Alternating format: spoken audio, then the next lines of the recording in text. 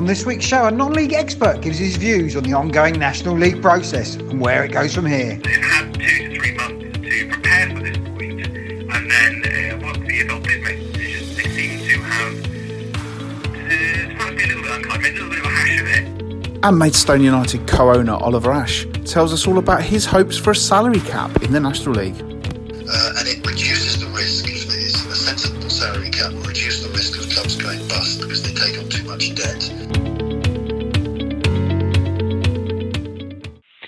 Hello everyone and welcome to this week's episode of the Kent Ollie podcast, brought to you in association with Workforce Dimensions Limited. Oh, and that reminds me, our good pal Sam sent me a message yesterday. I must get back to him. I'm glad to hear that he's okay in these tough times. I am John Phipps, and on the line now is a man who I tested out a football quiz on that I did for my uni mates last weekend, and I'm delighted to say that he beat them all. It's Matt Gerrard. How are you, mate? Not bad, mate. Not bad at all. Yeah, I'm glad I won that. I was lost on the Brazilian round. Quickly, John, before I get to mention you this, you might have to keep this and edit out. My bread will be ready in about 20 minutes. So if I have to run off to take my bread out of the oven, we'll carry on talking. So you might as well keep it in. So it's a little bit of cookery as well today. So, how much of a jeopardy is that if you're listening to this podcast now, you know that Matt Gerrard's bread will either have been a massive success or a dreadful failure. And it could all be down to this show. I've timed it. So I know I put it in about 10 minutes ago. And dead on 30 minutes, it's got to come out. So I'm pretty confident. As long as I get in the 30-minute window, I will be fine on that basis. So, that's that from there. So hopefully that will all be A-OK. But apart from that, everything's plodding along. The kids had their birthdays, which was good. So they got what they wanted. We don't really go out that much, apart from a walk about 6 o'clock. But nothing else really changed. And we're not going anywhere until the end of the month anyway. So apart from my trips to Sainsbury's, we're just keeping away from bits and pieces because we did a bit of social distance in the garden. They've been out in Broadstairs and he said it was absolutely mental at the weekend, and we're trying to avoid that, to be honest. Yeah, we're in the same sort of boat, although we are heading back to the Garden of England on Sunday as it's Father's Day. So we're going to go and socially distance with my folks for a bit of a barbecue, just because, after a while you just have enough of being just the two of us. So, we've got to get out and do something. So we're going to do that. So that'll be good. Anyway, it is our 128th episode this week. And for me, it's one of the great numbers as it's a square of 2, which I always like. So 2, 4, 8, 16, 32, 64, 128. Magic. Great numbers because you can knock them out. I view it like a cup competition when 128 gets involved. This is the round of 128, as they would now call it, and all that. So a top number. Do you ever Spectrum 128 as a kid? I think I did actually. Yeah, what a system. I think I had a 128 ZX. I think because at one stage I had the Commodore 16+4, which none of my mates had, and they all had a Commodore 64, so I was a bit gutted about that. And of course, all I ever wanted to do was play Football Manager games on it. I think you could have Football Manager on them, but they had really cool ones at Commodore 64, and I could never have that. That got up to 128K ZX Spectrum, and the games completely went to a different level on the Football Manager one. I had Brian Clough, I had Kenny Dalglish, I had loads and loads of games on that. So probably if you had that in the original box, Spectrum 128K, probably 1990 odd, it's probably worth an absolute mint now. But I remember that 128. And of course, working in IT, 128 is quite an important number because hard drive size and so it's all binary, mate, from there. I remember having a game on my Spectrum, one of the early games that I had. And bearing in mind, they took, a couple of minutes to load while they were doing it all. This game was called FA Cup. And basically, the whole game was just an FA Cup. And so you just put the teams in and then it just drew the ties out, played them for you. But I still loved it. And then I remember having other games on that as well. I had a Football Manager game that I really liked. It had a big green background. I can't remember what it was called, but it was great. Really, it was like World Soccer League or something like that, and it was a league of all teams from all over the world. So, happy memories. Do you know what? I've got a feeling that my Spectrum is around somewhere. I think some of the games you could actually, if you get into it, you could actually change the players' names. I think I had one called League Challenge, and if you were clever enough, you can get in behind like Football Manager editor. And as I used to love Arsenal back in the day, then I'd put all the Arsenal youth players in. I always remember Danny Estier, I think his name was, and I put him in. So of course, when the players come up on the transfer, it was all these other players. So you didn't have Ray Wilkins or Chris Woods. You had all these Arsenal players coming through, and I think it was that bad the game, each time I loaded the game, I had to redo it all the time. It never remembered it. Yeah, I think that is definitely of its time, and yeah, it was. I remember one time, as I say, mine was all different teams from all over the world, so I'd learned quite a lot about where places were. At one time, I decided I wanted to change all the teams to English, and it completely blew up the system.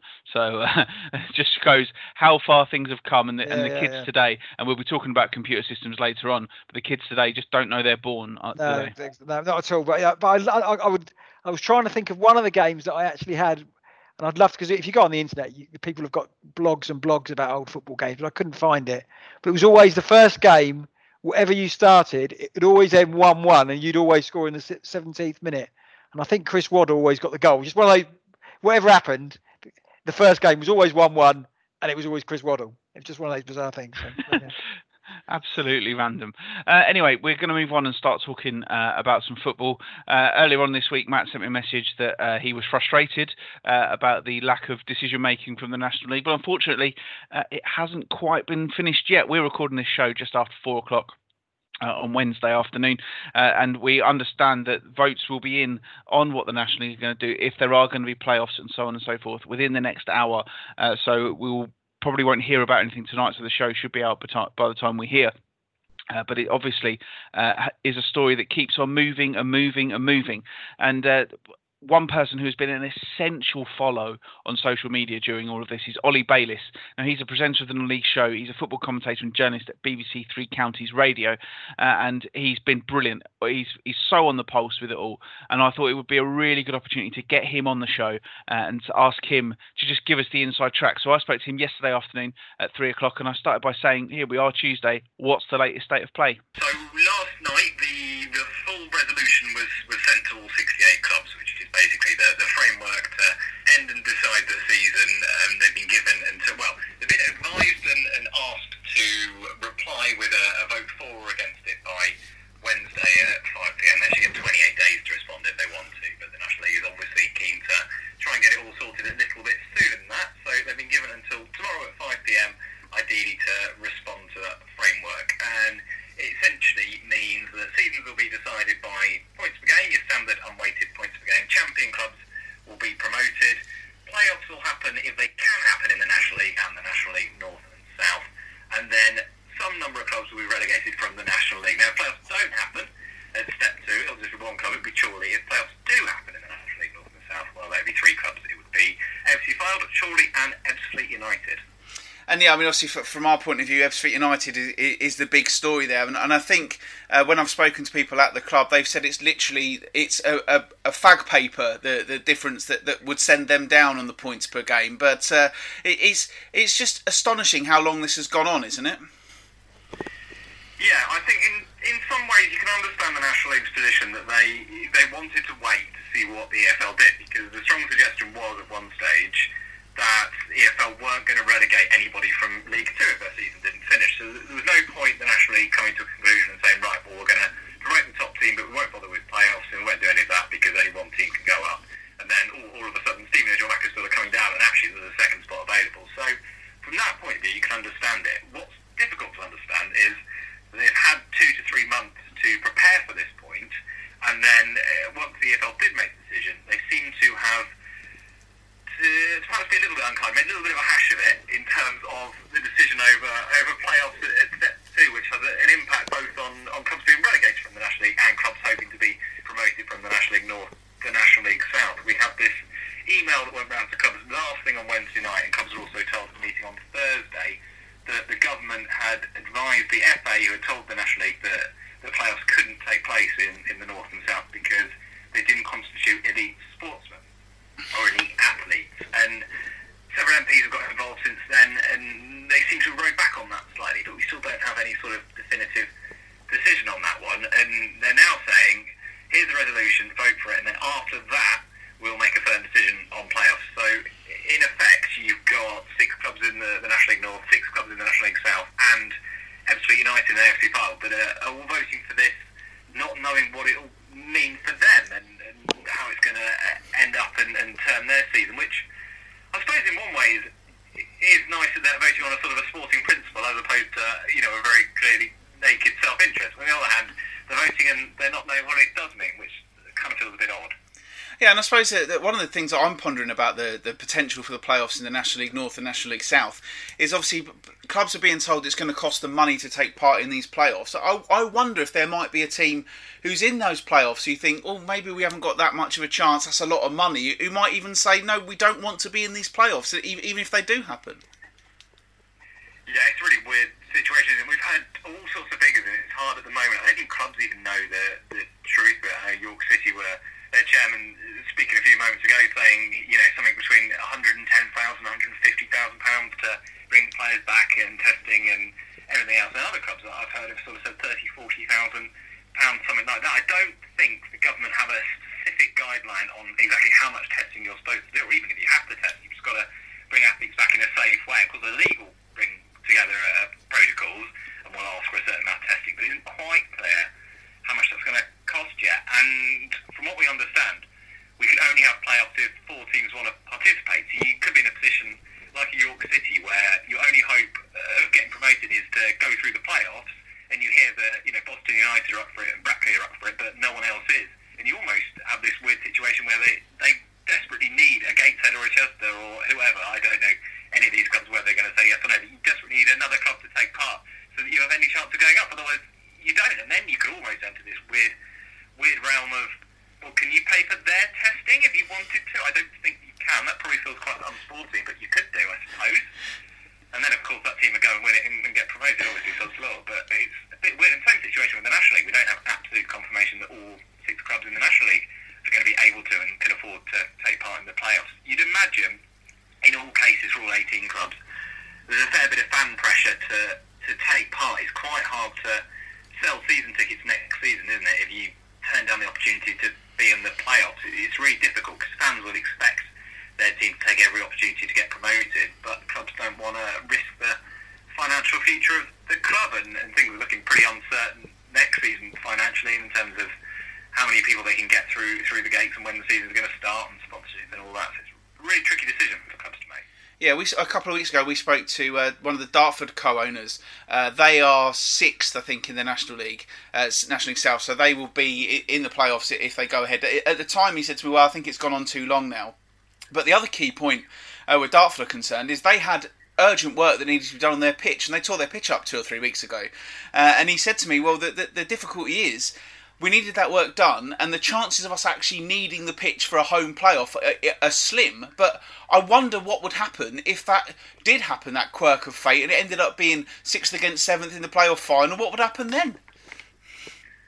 I suppose that would be possibly the only scenario that could happen. Because at the moment, they'd be away against Sale Town, wouldn't they? And then they'd be playing, it'd be Weymouth, wouldn't it? They'd be playing. No, it wouldn't be Havant and Waterloo, I think. Away against Havant in theory, but of course we don't know if they're all going to take part in the playoffs necessarily. Yeah, there is a slim chance, isn't there? They might need the pitch. It's a bit of an awkward, tricky situation, and you look in the National League as well. Harrogate are in this awkward situation where they've got a 3D pitch at the moment, and they'd have to rip that up and replace it with grass in order to meet EFL regulations if they were to go up. Well, you'd imagine they will take part in the playoffs, and it's going to be probably end of July before that concludes and they know if they're going up or not, and the new EFL season may well start sort of early September, so there's not going to be a huge amount of time for them to get that work done. I think clubs are quite surprised that they're being asked to take part in the playoffs. When the league consulted with clubs a couple of months ago to ask if they thought playoffs were feasible, the majority came back and said no, they weren't, including quite a lot of the clubs that were in playoff positions in Step 2. So I think this has caught a lot of teams by surprise. And moving on to talk about next season, you've obviously got your nose to the ground in a lot of areas. What's the general feeling you're getting about when next season might start? It's all led by government guidelines, isn't it, and then what the R rate is and how we're looking nationally. But at the meetings on Thursday when clubs spoke to the National League, they also heard from the FA, and there was an FA presentation where clubs were told that the government had advised the FA to provisionally prepare for a September start to next season. So I understand that might involve some crowds with sort of partially reopened stadiums, perhaps, depending on protocol and the health and safety of it. But roughly, I think they're looking at a September start. And of course, this elite athlete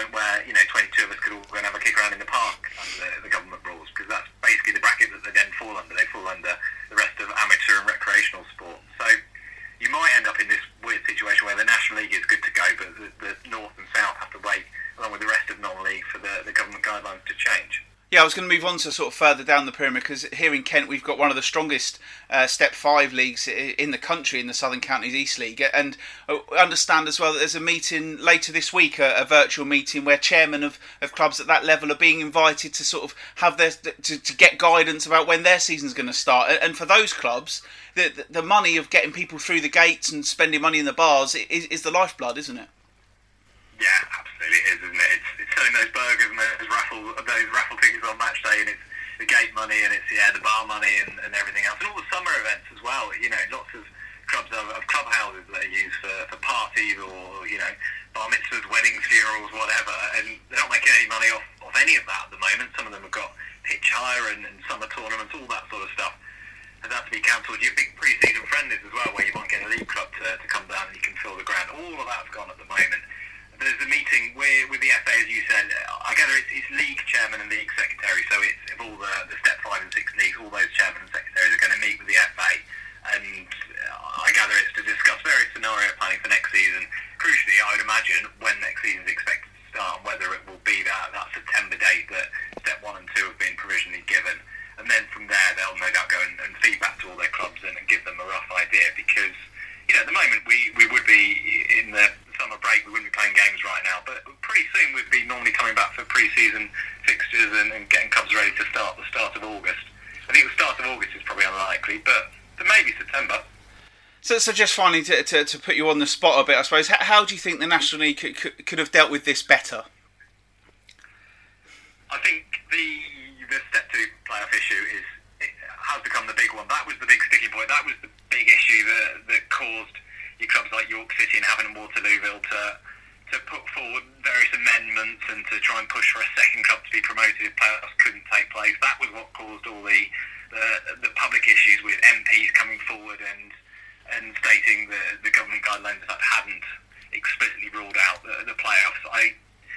Those guidelines, from what I understand, have been in place for several weeks from the government, and it sounds like they haven't changed. So really nailing down exactly whether or not they could or couldn't have playoffs at Step 2, I think would have made the whole process a lot easier.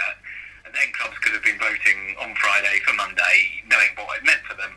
And going forward, I think it would have been a lot smoother. I think the league were probably right to wait for the AFL to make a decision as long as it felt. I think that was probably the right way forward.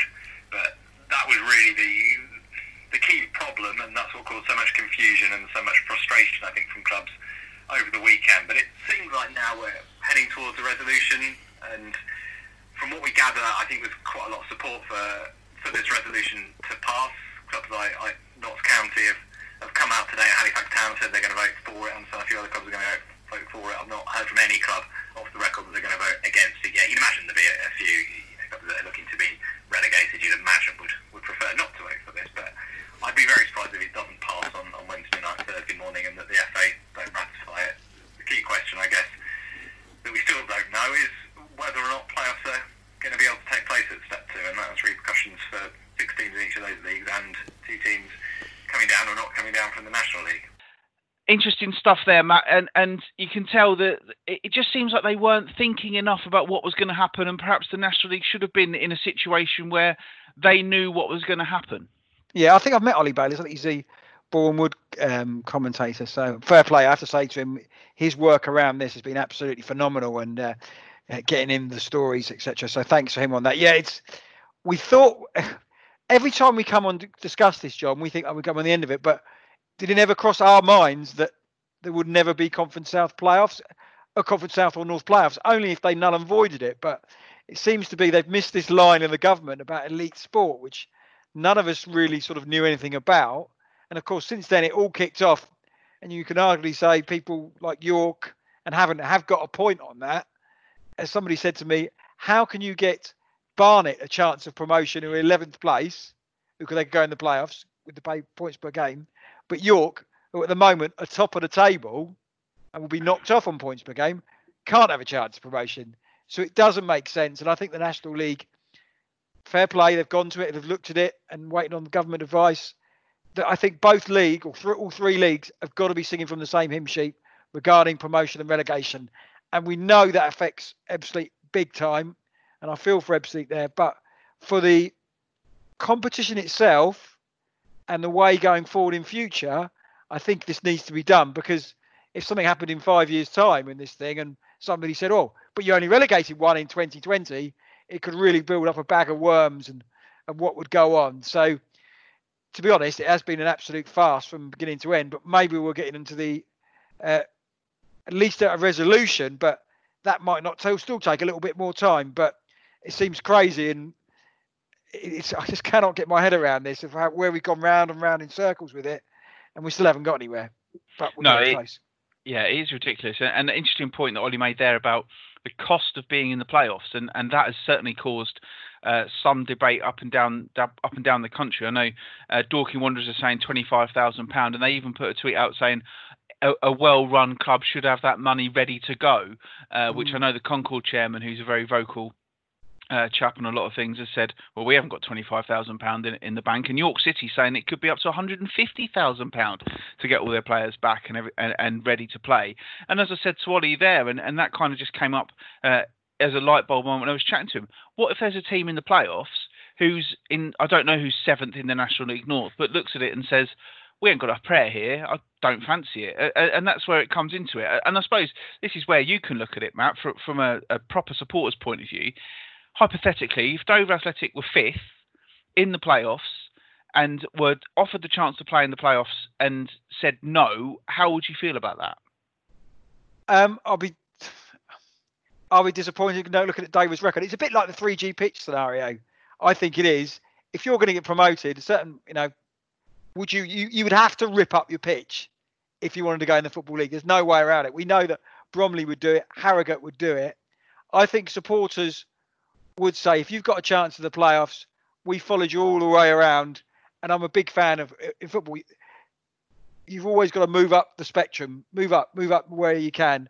You'd be disappointed if your team didn't do it, but you've got to look at the financial implications as well. I don't know who's in 7th place in it.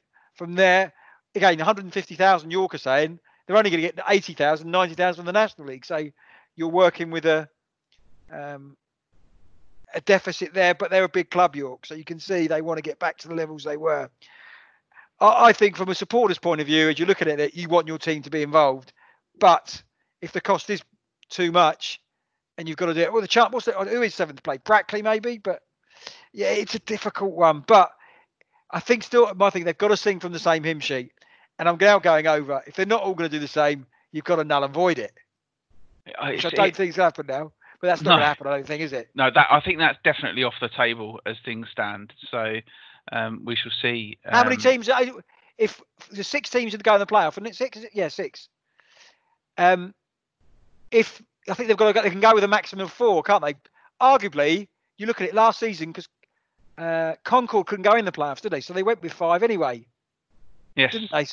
So you could go. You can't have 3. So only 1. Well, if it goes to that, you could have it, because you just have a playoff between the top 2. There must be more than 2 teams will do it, but it does seem a bit of a farce, because you're doing a precedent from years to come, I think, on this. Yeah, the team who would be 7th in the National League North, incidentally, is Gateshead. Now, after the reason that they're actually in the National League North, do you think they've got 25 grand lying around to get involved in these playoffs? Yeah, I presume you've got to think about it. They're not going to play at neutral ground. So Gateshead might have to go to play Brackley, for example, which is a hell of a trek, isn't it? So the cost of getting there, it's just such a bag of. I can see where the likes of Havant and York are coming from, saying this is not right. And I hate to say it though, the bottom of the league, you cannot relegate just one team.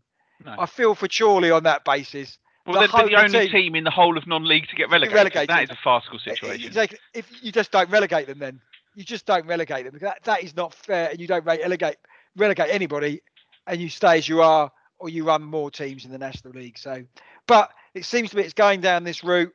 The FA will probably ratify it, because it's easier to just say yes rather than cause a stink.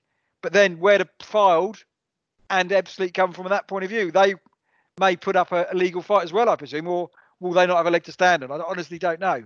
Well, our interview with Damien Irvine last week, he was quite nonplussed about it. Not Yeah. nonplussed, but he obviously is prepared for it to happen, and it is a difficult situation for him. You can see how close it is at the bottom of that table, and you do wonder, especially as they just beat Maidenhead as well a couple of weeks before the season ended. That is a particularly tough pill for them to swallow if that does happen.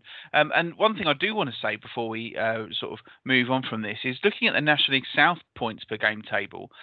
Tunbridge Angels move up to 15th place in the league. Now, I'm pretty sure, and I'm happy to be corrected on this, Matt Davison, if you're listening, I don't think they've been that high all season. So that's an absolute result for them, isn't it? Yeah, it probably is, isn't it? I don't think they have been 15th. So where are they at the moment? 19th, are they 19th?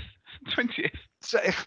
So it goes on the basis, if you don't play many games, which they unfortunately didn't because of their pitch, you move up the league, as Barnet have found out as well when they move into the playoffs. So all in all, if you'd have offered Tunbridge Angels 15th back in August when the world was in a better place, you'd have taken your hand off, and he's done a very good job there, Steve McKim. So fair play to them. But yeah, I'm hopeful of the resolution. Maybe by the end of the week, by Friday or next week's show, we'll have a little bit more when the games will be here. There is rumours that the finals will be at neutral venues and not at Wembley, which is a good sign because surely the cost of putting it on at Wembley would be absolutely farcical. But when will these games kick off, I suppose? We're on the 17th of June now.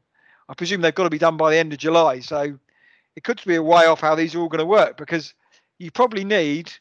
They used to play them Tuesday, Saturday, the Tuesday. So you're thinking a good 2 weeks to actually complete the playoffs, aren't you?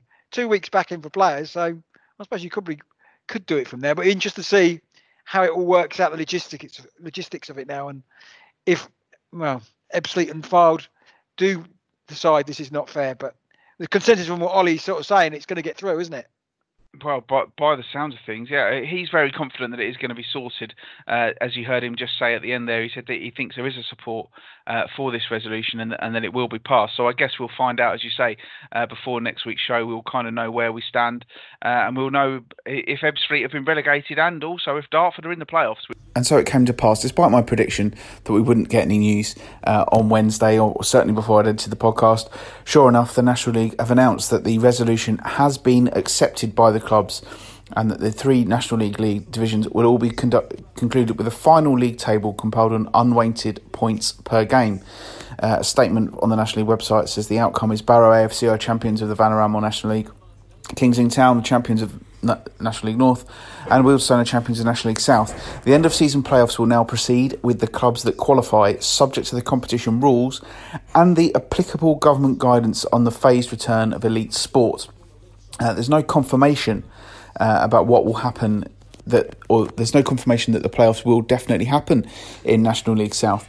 As it continues, the number of clubs to be relegated from the Vanarama National League will be determined so as to maintain a national division of 24 clubs after any relegation from the EFL League 2, promotion to League 2, and promotion from the National League North and National League South divisions.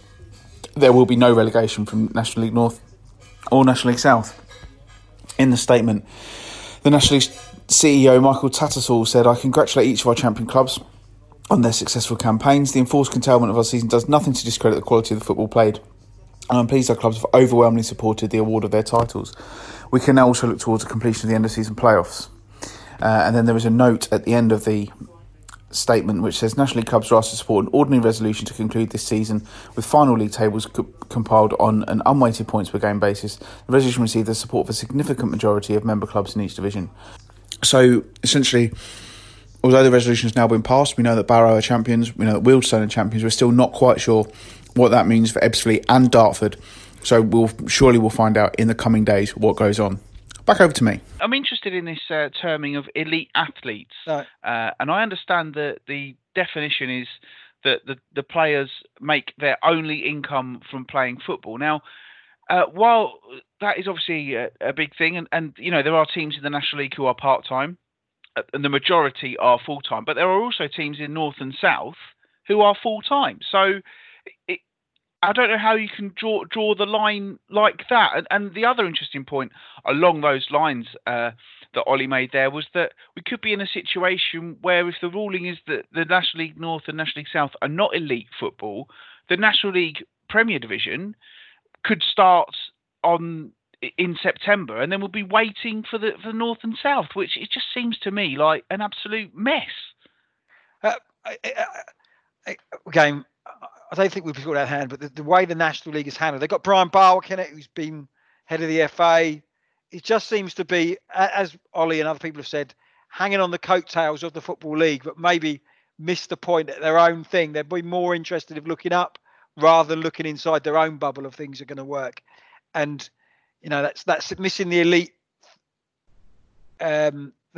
wording on the government proposal or whatever it is they've got does seem to have caused a bit of an issue. So I don't know if they've just looked at it and said, oh, hopefully nobody will pick it up, or they've really just missed it and been a farce. But you could see the kicking off on social media last week with York, etc., like that. So, and I think maybe once this is all over and we're back up and running, the National League maybe has to look at how it's going to work, because there will be a lot of unhappy people out there how it's taken so long to get this when it's been 3 months since the season ended. Yeah, and also, if we're going to have leagues starting at different times, all I'm going to say is, won't people please think of the podcasters, because this could be a nightmare for us. Well, I read it said something. The Kent County League, they said they want to start in August. Well, I suppose if you get sort of small crowds like that, then if there's no crowds coming in, and I suppose if you go into the SCEFL Division 1, some teams, if they say gatherings of up to 50 people are allowed, will be able to do that quite comfortably. Yeah, I think everything will change probably on the 4th of July when the government is going to put its proposals out for pubs, businesses like you've got, John, and maybe events where more than people can be held. If that is the case, it could really then say, right, everything will kick off from this point of view. But interesting to see what people have said. That the government have been advising the football leagues. So maybe the football leagues do know what's going on, and the government eventually will come out and say this. So there's probably stuff going on behind the scenes that we're not aware of. But certain leagues, I think I saw September the 12th, was it the Football League wants to start? That seems to be consensus. That could be the case. So maybe there is stuff going behind the scenes. But I think the supporters, particularly in the National League, have been sort of left in the dark about this. Let's hopefully soon it will be opened up so we can see really what's going on going forward. Yeah, exactly. Thank you to Ollie for his time there. We're going to move on now and talk to another Oliver. There was a story in the non-league paper at the weekend talking about a salary cap. It's something that's been probably mooted before, and there's whys and wherefores and pluses and minuses. But one person who is a big advocate of that is Maidstone United co-owner Oliver Ash. He's a big rugby fan, and he lives in France, and the French Rugby League has a salary cap, and obviously rugby in the UK does have salary caps as well. And it almost seems like a logical step, and with the current climate and everything like that, it does seem like a good idea, and now is possibly a good time to discuss it. As you'll hear in this interview, Oliver is part of a sort of working group that's looking into the possibility of sorting it out. I spoke to Oliver earlier this morning, and we started, of course, by talking about the current situation and how it is affecting Maidstone United. I've got to take my bread out, mate. Well, the club is effectively shut down, has been for many weeks, and we're just getting going with some academy training. We're considering at the moment whether we can open up for community training and limited activities just to get some life back into the club, which would be great. There's limited action like the club shop we're selling online, and we're trying to keep a buzz around the fan base as much as we can, and make sure that we're not losing money and keeping going in the meantime. And that's the key thing. We don't know what's going to happen and when the league might start up again. So we're in a very difficult position. I suppose financially, it's got to be asking all sorts of questions, and clubs are going to find this hard once this is all over. Are Maidstone among those? Well, I think it's difficult to say.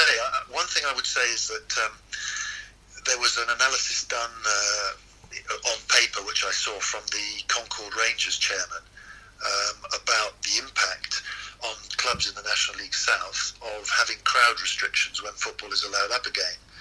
And he just took as a figure 25%. If the government say, for example, you could start football again in September, but you can only have 25% of your capacity, which is not beyond the realm of possibility, then the two clubs that would be hit the most sort of dramatically hard would be Dulwich Hamlet and ourselves, because we have big crowds, and because we rely extensively on crowds for our finances. We don't have owners throwing money in, and we don't have a massive ground that has is only occupied at 25%. So most of the clubs would find that relatively harmless, but we would be pretty devastated by it. So that is I use that as examples to why, not just obviously Dulwich as well, but we are in a very difficult position, because until we know exactly how and when the season might start, we can't really budget, because any restrictions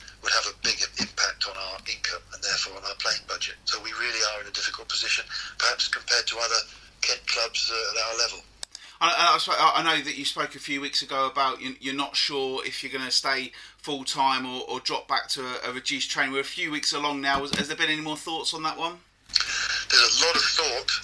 We still haven't decided, and one of the reasons is just as I said, because we still don't have a clear picture of what our income is going to be. And if we don't know what our income is going to be, we can't just say, well, if the income drops, we'll find other money to come in. It doesn't work like that. So we have... we know we're going to be operating with a smaller budget than last season, and the question we have to answer is, can we, if the budget goes smaller, we don't know how much, can we operate sensibly with daytime training, or do we have to go to evening training? It's a very difficult question, because we're in discussions with the manager. We have some players who may not be on massive wages are still happy to do daytime training, but we know there are other players who we might like to attract to the club would only be available for evening training. So it's a very difficult one, and at the moment we haven't, as of yesterday, we hadn't decided definitively which way we were going to go. We knew that we may have to invent a new way of doing it, where we mix up. We allow one or two players perhaps to come and train in the evenings, and we have others training in the day, and have some sort of a hybrid system. I don't know. We'll have to decide soon if the FA start to make decisions about when football will start, but the decision hasn't been made yet.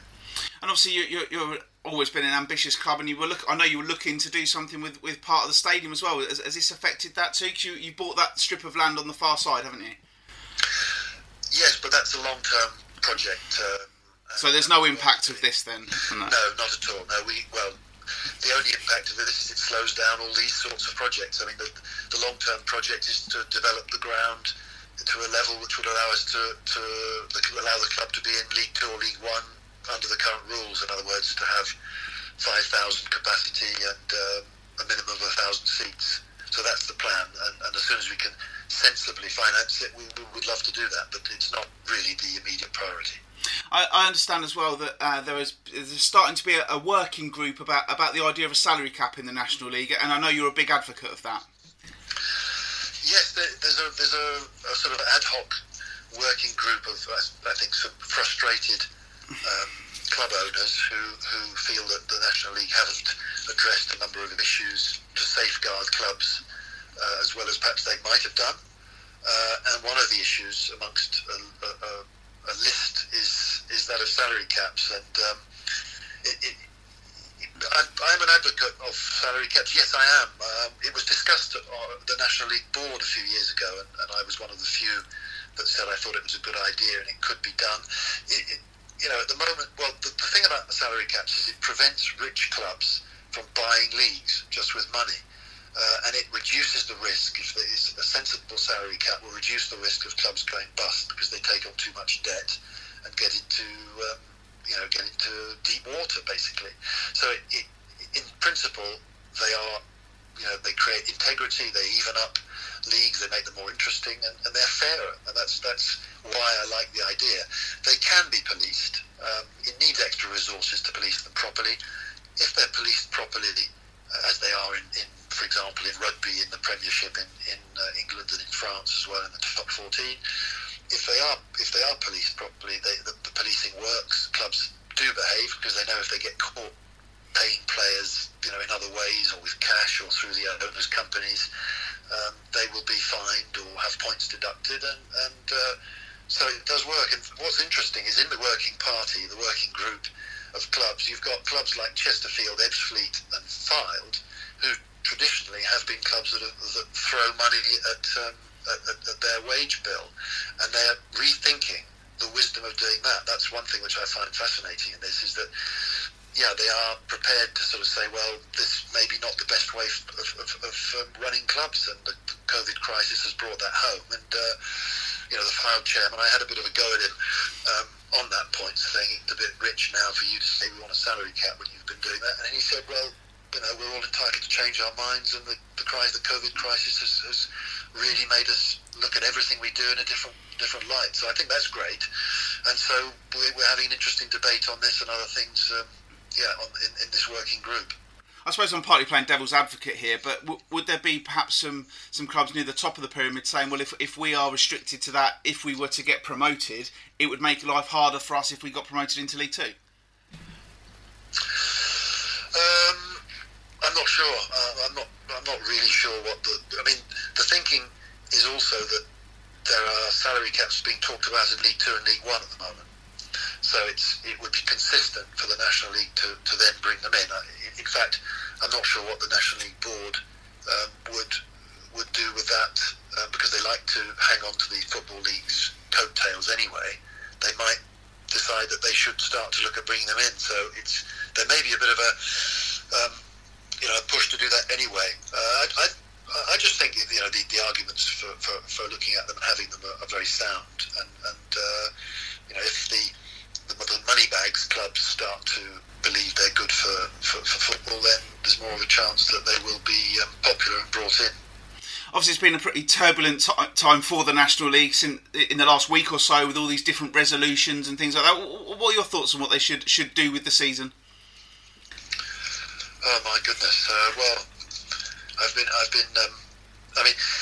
There are so many different things coming out. It's pretty chaotic with the way the National League have been handling it. We've had so many different votes, so many different ideas.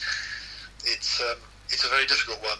We've talked about this since February, March, when it first, what should happen to football, and I wouldn't necessarily say I speak for the club, because there are different views amongst colleagues at Maidstone about what should happen. But I was keen from the first signs of how serious this was all going to be, that the league should stop, that there shouldn't be any more football. And that could even be said to, in fact, it was said to me on a number of occasions that was against the interests of Maidstone United, because we could have made the playoffs and possibly achieved promotion. Well, that was a bit of a long shot. It was still possible. So, but I thought we should have ended the season. As I think we've discussed before, and you've discussed on your show, that there's no perfectly fair solution to all this. Whatever you do, you upset some clubs. It's fair to some and not so fair to others. Whether you null and void it, or PPG it, or do the playoffs or don't do the playoffs, it's a very difficult one. You've got right now the National League said there's going to be one promoted club. Then there was an outcry, and Paul Doswell at Havant threw his toys out of the pram and said this is outrageous. They're in second place, so obviously he wants promotion. He said we should have the playoffs. Dorking jumped on the bandwagon. We should have the playoffs. Then some of the less wealthy clubs said, well, having the playoffs in National League South could be prejudicial to the other clubs because of the money it would take and the precedent it sets, that National League South would become elite sport. That sets a precedent which has a risk for the rest of us. So there's all sorts of arguments. My view right now is that I don't really care whether they have the playoffs or whether they promote the second club. I have sympathy for the clubs that have done well during the season and feel they deserve promotion, but I just want to concentrate now, as most of the clubs in the South do, on trying to prepare as best we can for next season. This season is damaged beyond repair, and as I said at the beginning, I would have nulled and voided it back in March and just said, look, it's bad luck. We've had, three-quarters of the season. It's just really bad luck for those who've done well, but this season is now damaged, and we have to disregard it. And I think that, if I recall rightly from listening to your show, you didn't agree with that. You said, well, we've had three-quarters of the season, and therefore it would be crazy not to continue it. Well, I understand that, but I think that in the last quarter of the season, so much can happen, and therefore even somebody who's done well and is leading, we've seen plenty of cases of where they've been caught up and ended up not promoted, and the club, the bottoms gets out of relegation in the last gasp of the season. So nothing is decided. Yeah, I think my view on it was always that I think the decision was just made too hastily, and I could understand that obviously if we were 3 or 4 games into the season, just say, right, forget it ever happened. But I think that what they should have done at the outset is said, right, well, we'll just worry about this season. We'll finish this season. If next season doesn't happen, then next season doesn't happen. But we've got to finish this season. But I think as time's gone on, it's now got to the stage where you've got to. And I think my biggest frustration is that it's not one rule for everyone. That if they were going to null and void the leagues below you, then they should null and void the leagues above you and you as well. And I think that's my biggest frustration with it now. But it's at the same time it's very difficult to treat all the leagues as one, because they all have different capabilities. Look, I mean, tonight the Premier League is starting behind closed doors because they can. It's the best solution financially for them. For us, it would be disastrous. Behind closed doors is just laughable. The whole thing about football at our level, which I don't think is elite sport by any means, the idea of saying that just doesn't seem sound. It's football for the fans, for crowds. It's all about people getting together and milling around and enjoying football. And you can't play our football behind closed doors. So I don't think that you can treat them all the same way. It's not. I don't think so. And I also think that the longer it goes on, the less it is this season. I mean, this season finished in middle of March, and now it's a different season. The clubs have changed. The players may be different.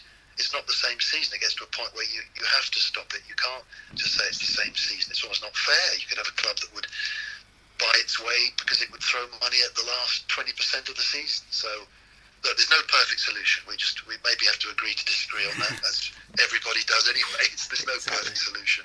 Looking at the season generally, obviously null and void or points per game, Maidstone United 9th in National League South. When you look back at it, are you pleased with how things turned out or disappointed? I would say probably slightly disappointed. I mean, there were good moments in the season, and we've had some good performances, and it's easy to forget those. But we targeted the playoffs. We know we had one of the best budgets in the league, and we were outside, and we were at the final throes of the season, the season that's now finished. We were disappointing. So I think overall it would be on the needle would be going to the side of slightly disappointed. We'd hoped to do better, and even though we had to reconstruct the whole team and we had new managers and all the rest of it, it was slightly disappointing. And obviously it's going to be a transitional again when it all starts, because John Still's moved on and Hakan is now in full control of the team, and I guess he's sort of served his apprenticeship at the Stones, and you'll be looking forward to seeing how he does next year. Yeah, as we said before, we want to give him the opportunity now to take charge as he can, and we hope that will work out. It's a tough challenge because, as I say, we don't know what form it's going to take at the moment, and it hasn't all been agreed with him from that point of view yet, because originally, we have been daytime training, sort of full-time outfit, and that may change. So things are still up in the air. But we're certainly optimistic that as and when the football can start again, we can do better than we did last season. And I suppose just finally, I know it's been a few months since he announced he was moving on, but John Still was a great man, a legend of Maidstone United, and I'm sure you wish him well in his retirement. So I know he's had a tough few years, hasn't he? Yes, yeah, absolutely, and he's been great. He's brought some stability and some experience and wisdom, and it's been a good, in that point of view, it's brought us some stability and recreated a link a little bit with the past, because he was a manager here before at Maidstone. So yes, it was good, and we wish him absolutely well in whatever he does now for him and his family. We're very fond of him. So while you were listening to Oliver Ash, I'm delighted to say that Matt went and got his bread out, and it has turned out very well. So that's great news for everybody. But some really interesting points made by Oliver Ash while you weren't listening to that, Matt. He says that Maidstone United could struggle and be arguably the most affected club in the league if they are told to open with a reduced capacity. And that is a massive thing, isn't it? Well, I did see the tweet. Is it Ant Smith? I think the Concord Yes, man. that's Concord, his name, Concord yeah. get a lot of mentions this week in the pod. And I said about that because I think he said about 25%. You think Maidstone's capacity, is just over 3,500 before they do it? And of course, they get 2,000 every week. 25% of 3,000 is probably like 700 or something like that. So you can see the amount of money they will be losing out on. So you can see why certain clubs are not keen to do that. But I don't know if Maidstone can say, no, we don't want to start in that because that's not good enough for us. Honestly, do not know. But it's an interesting one. It seems to be that everybody seems to think that 25% could be the thing. Like from a Dover point of view, it could be fine because they've got 6,000 capacity. That very rarely get over 1,500 anyway. So for them, it could be okay. But certain big clubs, especially in the National League as well, and Dulwich Hamlet have got massive gates. You're losing so much money and you're losing so much money on the bars. I can really see where he's coming from here. So, we keep criticising the National League. We really need an overview here, and they need to talk about clubs. We need to know when the league is going and going to make sure that every club is fully on board on this and saying, we don't want to be losing money because we know the situation. We've lost money. We haven't had any money in for nigh on 6 months, and it will be.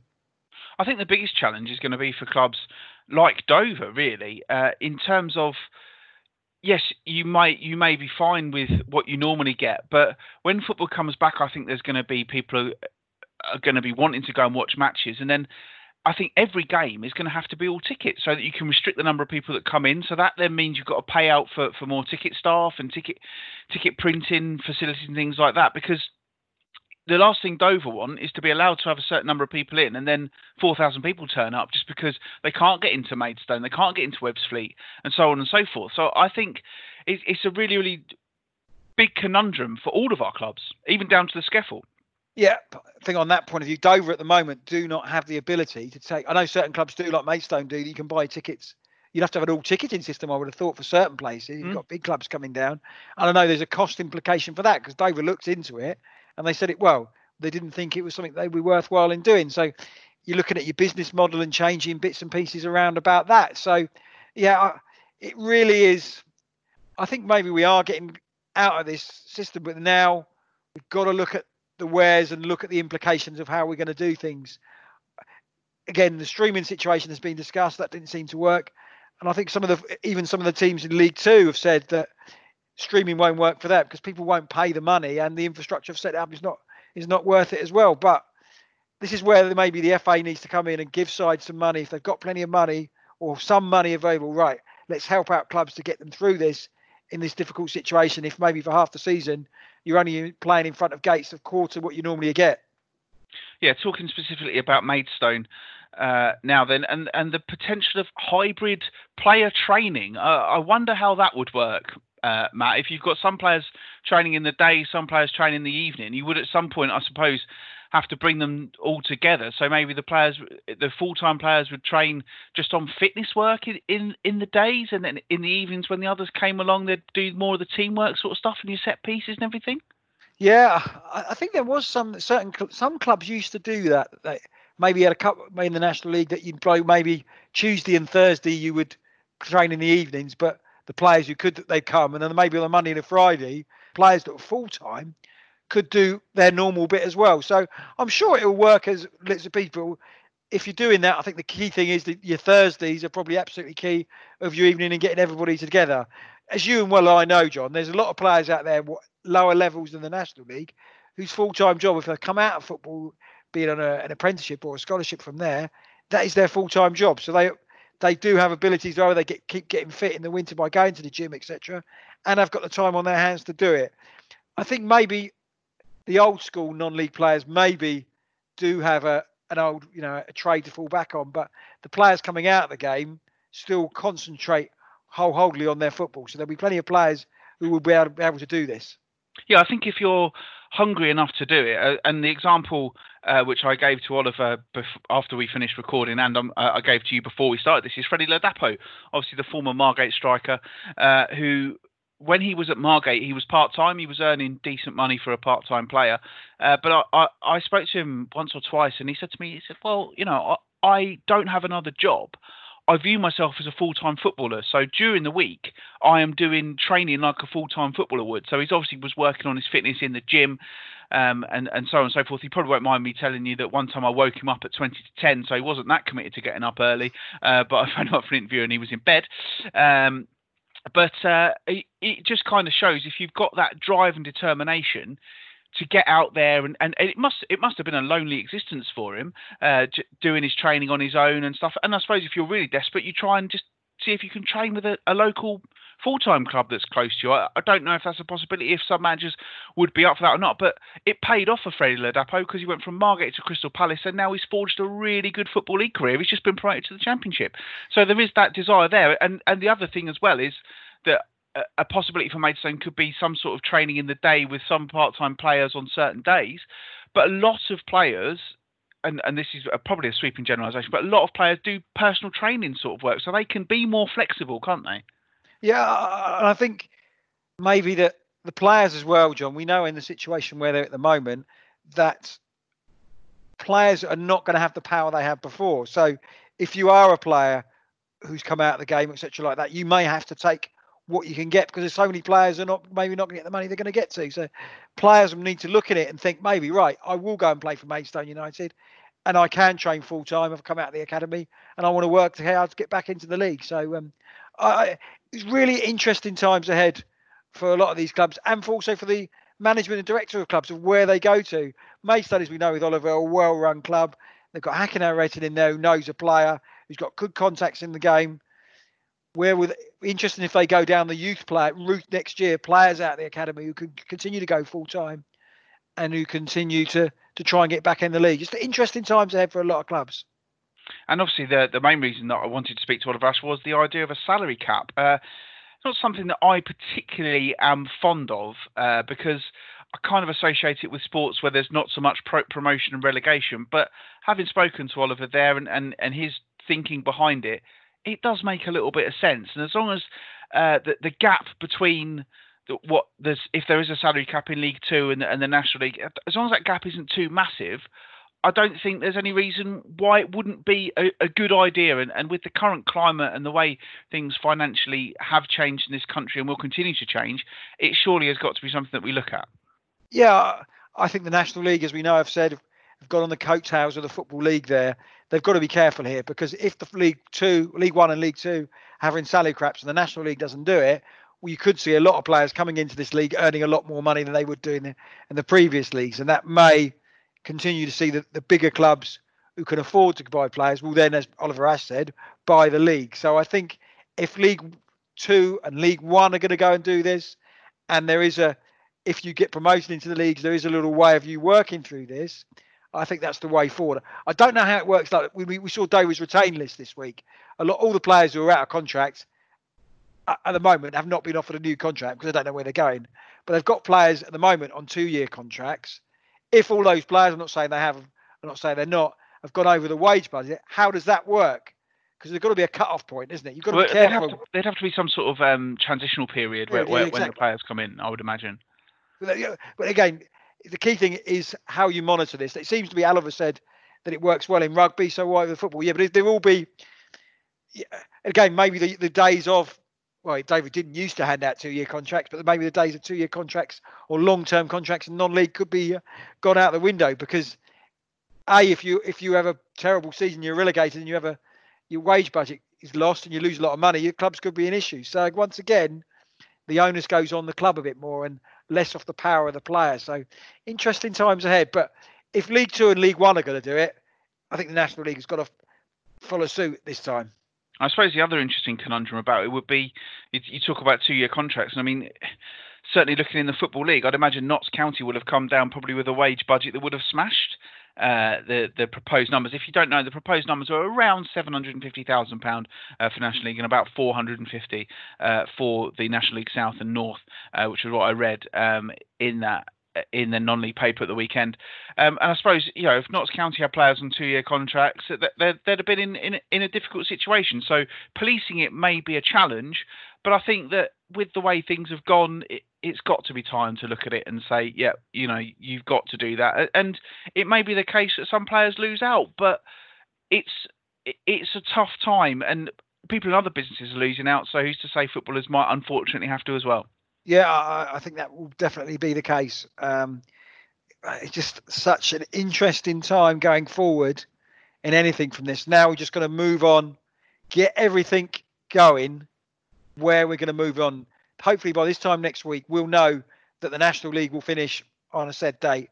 Hopefully we'll have some idea, right, not a specific date, but where the leagues are going forward for when they're starting again. And hopefully that will be a knock-on for our teams in the lower stages of the pyramid as well. Because at the moment, I know they've got that meeting you mentioned next couple of days. They've got no idea what's going on either, have they? No, they certainly haven't. Plenty of other news doing the rounds this week. Teams starting to look ahead towards next season. Matt's just mentioned Dover Athletics retained list. As he said, all the players who are out of contracts were released, and some big names on there, Matt. Especially the one that stood out for me the most was Kevin Locko, who obviously was a great player for Dover over the past couple of years. Yeah, I think, again, he's been there for 2 years, captain of the team. I think he wants to go into the league. We just had the discussion that may be difficult for players now, but I think they would like to keep him. Good leader at the back, solid defensively. When he's been injured, Dover have struggled a little bit. So, but again, some people are criticising the decision to get rid of him, but Dover are not in an issue to offer contract to players when they don't A, know what the budget is, and B, well, the season will start. They could offer, they've got players on contracts at the moment, but if they offered Kevin Locko a contract after the season doesn't start in December, they are then paying him money for 3 months of the season. He's not actually doing anything. So, and of course, he then can't be furloughed. So you just got to, you can see the wheres and whys about what Dover are doing, and probably what a lot of clubs are doing. I would have thought, in a lot of sides in our level of football, players who are out of contract would not be offered a new contract at the moment until they really know what's going on.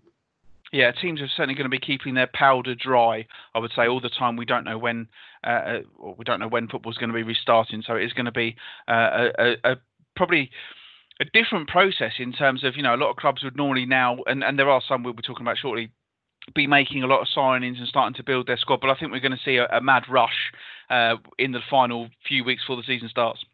Yeah, the transfer market will be interesting, but again, I don't know if you're a player. If you were Kevin Locko, John, will you be worried you might not pick up another club? I think he'll pick up another club, but he might not get necessarily the wages he was on at Dover this season. Yeah, I think that's exactly it. I mean, there will definitely be some takers for him, but clubs are going to be cutting their cloth, and any player who's out of contract is in a difficult situation. Well, you think about Effiong. We knew he was going to Stockport for 10 grand. I don't know if that, again, he's a goal scorer, so teams will pick him up. So he may be in a better situation because he might be able to get. I don't know if his Stockport deal's still on, if he's going to go there, but he may be. But, he can say, well, if somebody was going to pay 10 grand for me, now you're getting me for free. Maybe you can give me extra in wages. I really doesn't know how it works if you need to be a football agent to work this out. But football has all got a way of bouncing back in this situation, and agents will be working 10 to the dozen to work how they can do it. Yeah, I mean, and if there are any agents out there who'd like to come on the show and tell us about it, you're more than happy to remain anonymous if you want to. But it'd be great to get that insight on how the market's looking in terms of players. So if you are an agent and you're listening to this, then please send us a message on Twitter, and we'd love to speak to you to get you on the show next week. Sort of moving down the divisions a little bit, Tunbridge Angels starting to shape their squad a little bit. Liam Smith's announced that he's left the club this week, and a young lad who's come through the system there, and I saw him just say, it's time for me to go and play more regular football. But a decent servant, even given his young years. Yeah, I think Tunbridge have looked at it. I think Steve McKim knows where he wants to go to. He's had a look at the league. What he's just done when it starts again, I think he knows the kind of players he can get in. And again, maybe he's in a situation that knows he can attract players with a little bit more experience on maybe the same sort of money as Liam Smith. They're going to do it and go from there. So, yeah, fair play to him, but I'm sure he'll get a good club going forward, and I'll look to follow his career intently. Yeah, and down into the Isthmian League South East Division, Ashford have announced 7 players who are staying with them. Midfielder Luke Griffiths has moved from Faversham to VCD, but the eye-opening transfer news has come at Ramsgate, where I hope this isn't another one of those false dawns, but a couple of really good signings for them last week. Ben Wilson from Ashford, and even more eye-catchingly, Ryan Johnson from Maidstone United signing on the dotted line to play for Ramsgate under Matt Longhurst next season after a difficult campaign for the Rams last time out. Terrible campaign for them. Yeah, we saw this time last year. They signed that guy who played for Northern Ireland, and he thought, Yes. Ramsgate, we're going to do it. And it didn't really work out for them. They brought Rory Smith back from Australia, who's a highly rated player, but they're going with Matt Longhurst, see what he can do. They were probably one of the sides that were absolutely delighted the season ended when it did because of the issues they had. But there's been, again, a bit like the Thanets, there's been plenty of false dawn in Thanets football, hasn't there? So I think going forward, we'll have to wait and see what happens. But a couple of good signings there for Ramsgate. Going down to the Scaffold, and Gary Alexander is staying put at Glebe, and a little bit of continuity as manager for Glebe is something that they need. And Gary Alexander, an experienced and a promising manager. Yeah, I think he was before they had money problems, wasn't it? And he left there, very again highly coached, good contacts in the game, and Glebe will look glad he's staying there. I'm sure a lot of clubs, if Gary Alexander does a job, a lot of clubs will be looking for him. So he's looking to help Glebe, and I'm sure he's looking to help his career move up the ladder because he had a decent Football League career. Yeah, into the First Division there as well. Jason Long has moved on from his job at SC Thamesmead, who were fourth in Scaffold Division 1 at the end of the season. He said on Instagram he's very grateful for the opportunity and thoroughly enjoyed managing a great group of lads, and he hopes the club can continue to do big things when the season kicks off again. He looks forward to being back in the game in the future once all the uncertainty settles. The club are welcoming applications for the job. You can find details of that on the Scaffold website. And also, the Scaffold have done a little bit of an update. We understand, of course, there will be that meeting that the league chairman will be at, or virtually at, later this week. But the club the league are doing some good financial work. So annual fees for the club, every club has been reduced by £250, which is costing the league £9,000. They've cancelled, obviously, the clubs their annual dinner, which has saved clubs another £2,400 in total. Registration fees do need to be paid in full, but for next season, 18 players will be registered free of charge, so that's nearly £1,000 saved for the clubs.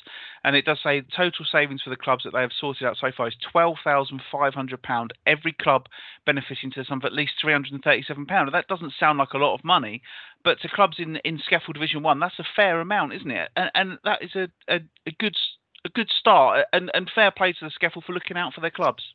Yeah, I think that will be. I know there was a little bit of issues that with the fines that they had to pay, they weren't given back because the league was null and void. So at least they've done that to help clubs out. So fair play to the Scaffold that. And a lot of leagues will probably have to try and do that to try and get their clubs in. As we said before, some of these clubs might not get money for the VARs or the FA Cup and the various cup competitions could really bite hard on them. So fair play to the Scaffold of thinking a little bit outside the box there to help their clubs out. And I'm sure it's been appreciated warmly by a lot of those clubs. Yeah, and we will also be keeping an eye on, even though they are a London club, so we don't cover them on here, but we will be keeping a close eye on what goes on at Greenwich Borough, because there's starting to be a few little whispers that Greenwich Borough may be trying to get back into the Scaffold despite pulling out last season, and they have put out a couple of tweets yesterday. They said they would issue a further statement in relation to the ongoing issues at 8 o'clock and tagged in the league, and then said that they had to await further information from the league before the statement can be released. So Greenwich Borough, having pulled out of the league, may have come back in. It does say that a little statement says, after a shocking 2 seasons of football, Greenwich Borough FC will make a return to football and welcome new people to join the club. With the behaviour of the ex-directors affecting the club and its reputation, Greenwich Borough fights on to compete in the new season and ensure that respect is given for the club as it is. The club statement will be published later today. Obviously, that statement has now not been published, and will clear things up in relation to the old directors of the club and the landlord and Cray Valley Paper Mills FC. So there could be some big news coming out there from Greenwich, and we will look forward to seeing what happens with that one as we go along. We'll move on then to the stuff that I know you all want to listen to on the Kent Only podcast, and the stuff away from it. Now, on Friday last week, Matt, I went full MasterChef and cooked a 3-course meal. Impressive. In a come dine with me style, can I go with your starters and see if I'd like it or not? Go on then. My starter was seared scallops with chorizo and pea puree. Is this a Matthew Gerrard type portion or a small MasterChef type portion? It was 3 scallops and nice. Like a half. Pan fried. Yep. Nice. And it was served on like a smaller plate, but it looked the part, and bear in mind it's a starter. So yeah. Then for my main course, I did a chicken ballotine stuffed with mushrooms, spinach, and mozzarella cheese, served with a mushroom sauce, dauphinoise potatoes, and vegetables. Right. How long? Can I ask how much preparation for each course? It wasn't too bad actually. It took me probably the whole afternoon to cook it all, but I was spread it out over the course of a day, so it was quite a bit of prep went into it. But yeah, it was all right. Was that was the chicken butterflied so you could to put the I had to fillings in? butterfly it myself. Yes, that's what I mean. Yeah. So I split it down the middle, then did the whole wrapping it in cling film, and then poached it, and then finished it off in the frying pan. Very nice. And then for dessert, I did a butterscotch banana pie. It was like a cheesecake, really. It was like a sort of it was like a cheesecake. It had like a chocolatey biscuit base, and then bananas, salted caramel sauce, sorry, and on the top was a butterscotch flavour Angel Delight. So, would you go on something like, you're a bit of a foodie? Would you go on? We've been watching a lot of Come Dine With Me because the kids like it, and there's some absolute mentalists out there, and makes us laugh. Would you go on something like that? Come Dine With Me. That is a Come Dine With Me style menu to try and win £1,000. I think I wouldn't get on Come Dine With Me because I'm not eccentric enough. Do you know what I mean? I think they only want people who are going to be entertaining, whereas I would just come in and I'd be like, yeah, I know what I'm cooking. I wouldn't mess anything up in the kitchen. I'd be like, yeah, I know what I'm doing. It's fine. I think I'm not the right sort of person for them. What score would you have given yourself out of 10 for each? What was the best course in ascending order? And what score would you have given yourself? What were you most pleased about? The courses it started off with the best and got slowly worse as it went on. Right. But I would give myself a solid 8 for my food, and it was well received by the recipient as well. So I think I would probably. I'm not really a big fan of desserts. So I'd rather have a starter. So if that was one, I'd put the scallops, because I don't really have scallops that often. But it's one of these foods, like everything you do. Oh, I love a scallop, and then you think I should have that more often. So I would have enjoyed that. Would have been a chorizo. Very nice, John. So. Can you feel this every Friday? You're going to be doing this going forward? No, it was just a one-off. I just decided it would be a nice thing to do, because I thought it would be, and it was good. I really enjoyed it actually. I had a nice day, and I only had one little bit of stress, but the rest of it I was absolutely fine. So what the white wine was it? Was it bottle of wine with it? Yeah, we actually had. Well, I did canapes to start, so we had canapes and prosecco. We just kind of drank the prosecco with it. So very impressive, mate. What have I been making? Moussaka bread. We made a cake for the kid's birthday. I've got some stuff to do this week. So what have I been up to? Well, I haven't really been up to much, to be honest. So although you did have some excitement because obviously it was your girls' birthdays on over the weekend and early part of this week. 11 and 8 now. The girls Gerard, and one of them in particular got a very exciting present. Yeah, when he said before, if you listened before Christmas, wanted to get a Nintendo Switch. We have got a Nintendo Switch. So what's it like? Is it good? Yeah, it's quite clever. Yeah, they're playing Animal Crossing, the game that came with it, and we bought a Sonic the Hedgehog one, which we thought would be a bit.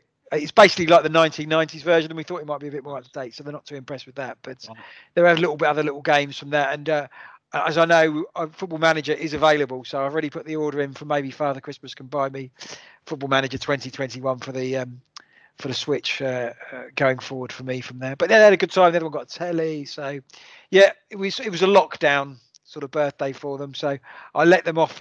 They didn't have any school on Monday.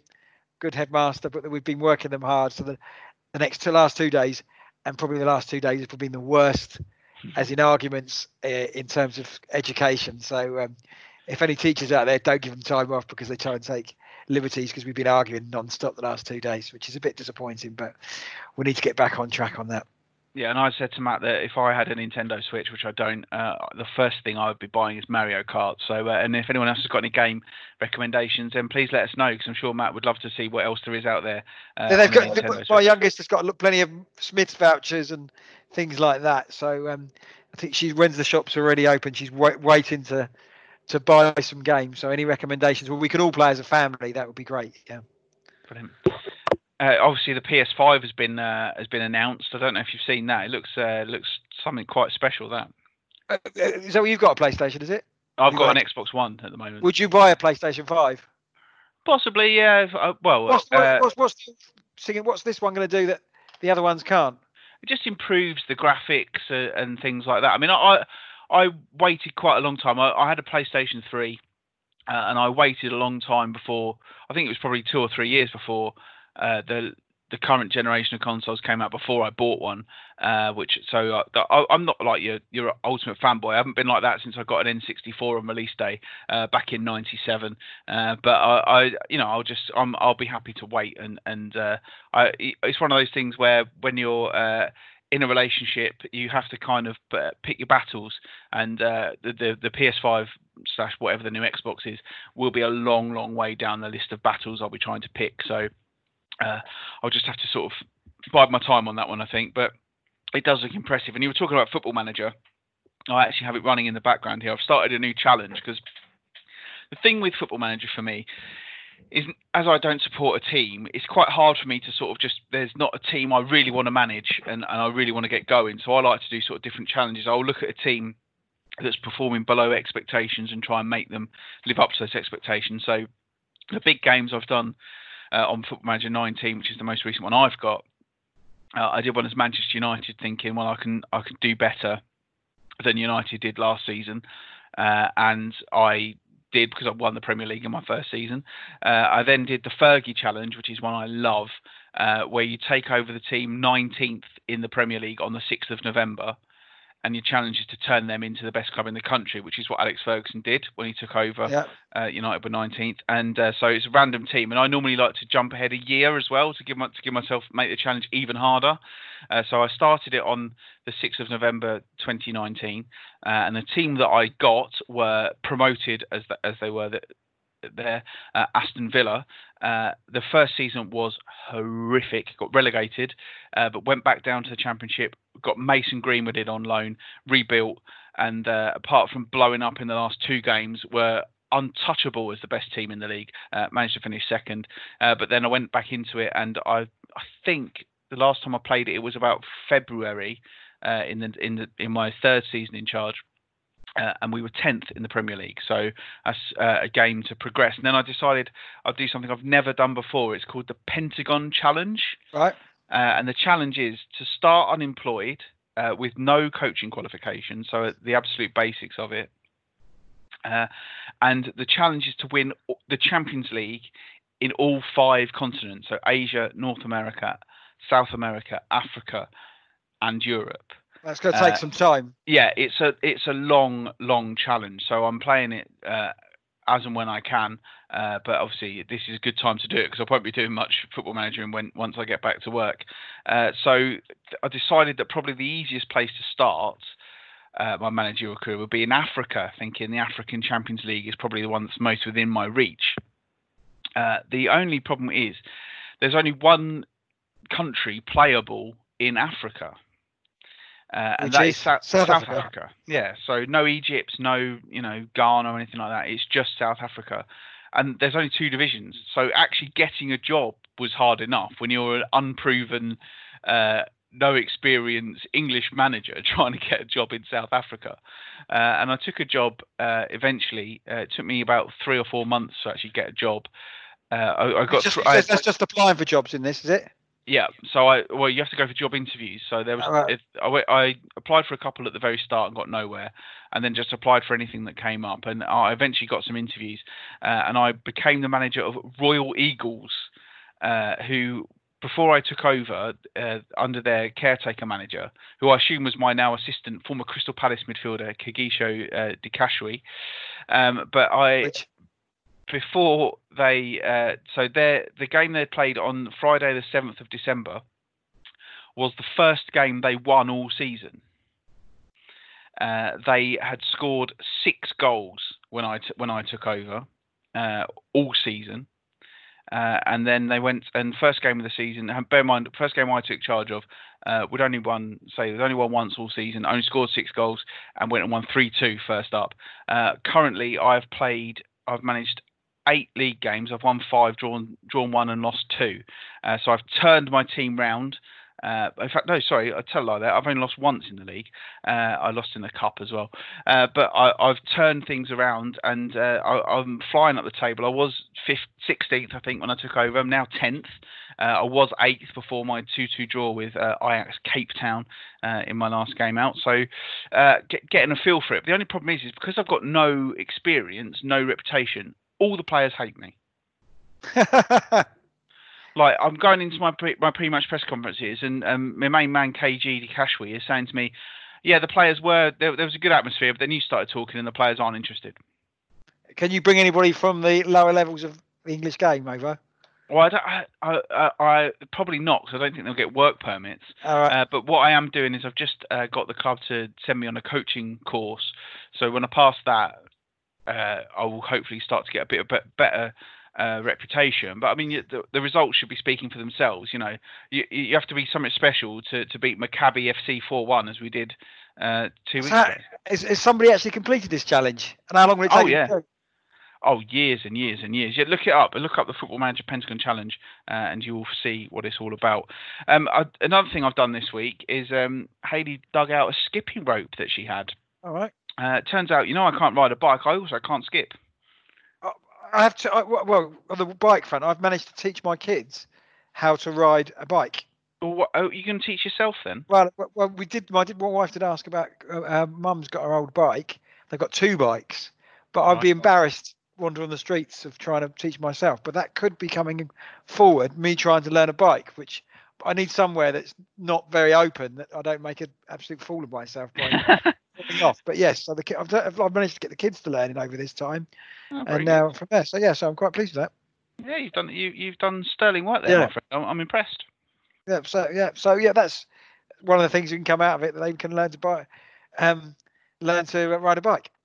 Well, very, very good, and hopefully you'll be next, and you'll soon be one of those nuisance cyclists that is in the way on the road. Yeah, it could be the case, yes, but probably not. But if I could just say I've done it, I could just tick it off the list, I suppose, which is hardly not a big list if you can't ride a bike at nearly the age of 45. No, that is true. Anyway, hopefully this has been a bit more upbeat, hasn't it, this week? So hopefully everybody's feeling a little bit more energised. Things are starting to pick up a little bit, it looks like, and hopefully soon we might even have a resolution from the National League. So you never know. We are on Twitter at KentNL Podcast. I am at John Phipps 81. Matt is at Matthew_Gerard.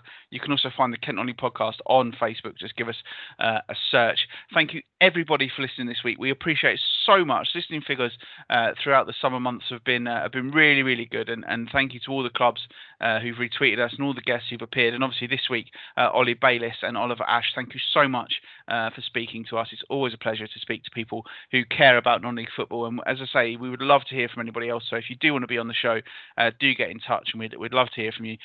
Fingers crossed. You never know, next week could be the last show, but then if the playoffs are put in place, and it won't be, because obviously we'll be keeping an eye on what happens with Dartford going forward. But who knows? Could we get a press part? If we have to go away because Dartford aren't going to be at home, I suppose. I could say that. We could actually go to a game. Can you imagine? PPV'd up. We could do. Who would Dartford play? Slough, and then I think it would be Havant. So to be fair, some of the places that once we come out of lockdown, Slough and Havant wouldn't be top of my pile, to be honest. So, but to be fair, I've been stuck in your house for months. Don't they sound like Mecca? Yeah, well, no, definitely not Slough and Havant. But there you go. But yeah, hopefully this time next week we'll definitely know what's going on, and we'll go from there. Yeah, we should look forward to it. But thank you everybody for listening to this week's show, and we'll speak to you all next week. I'm going to go and find out if I'm classed as an elite athlete, I think now, John.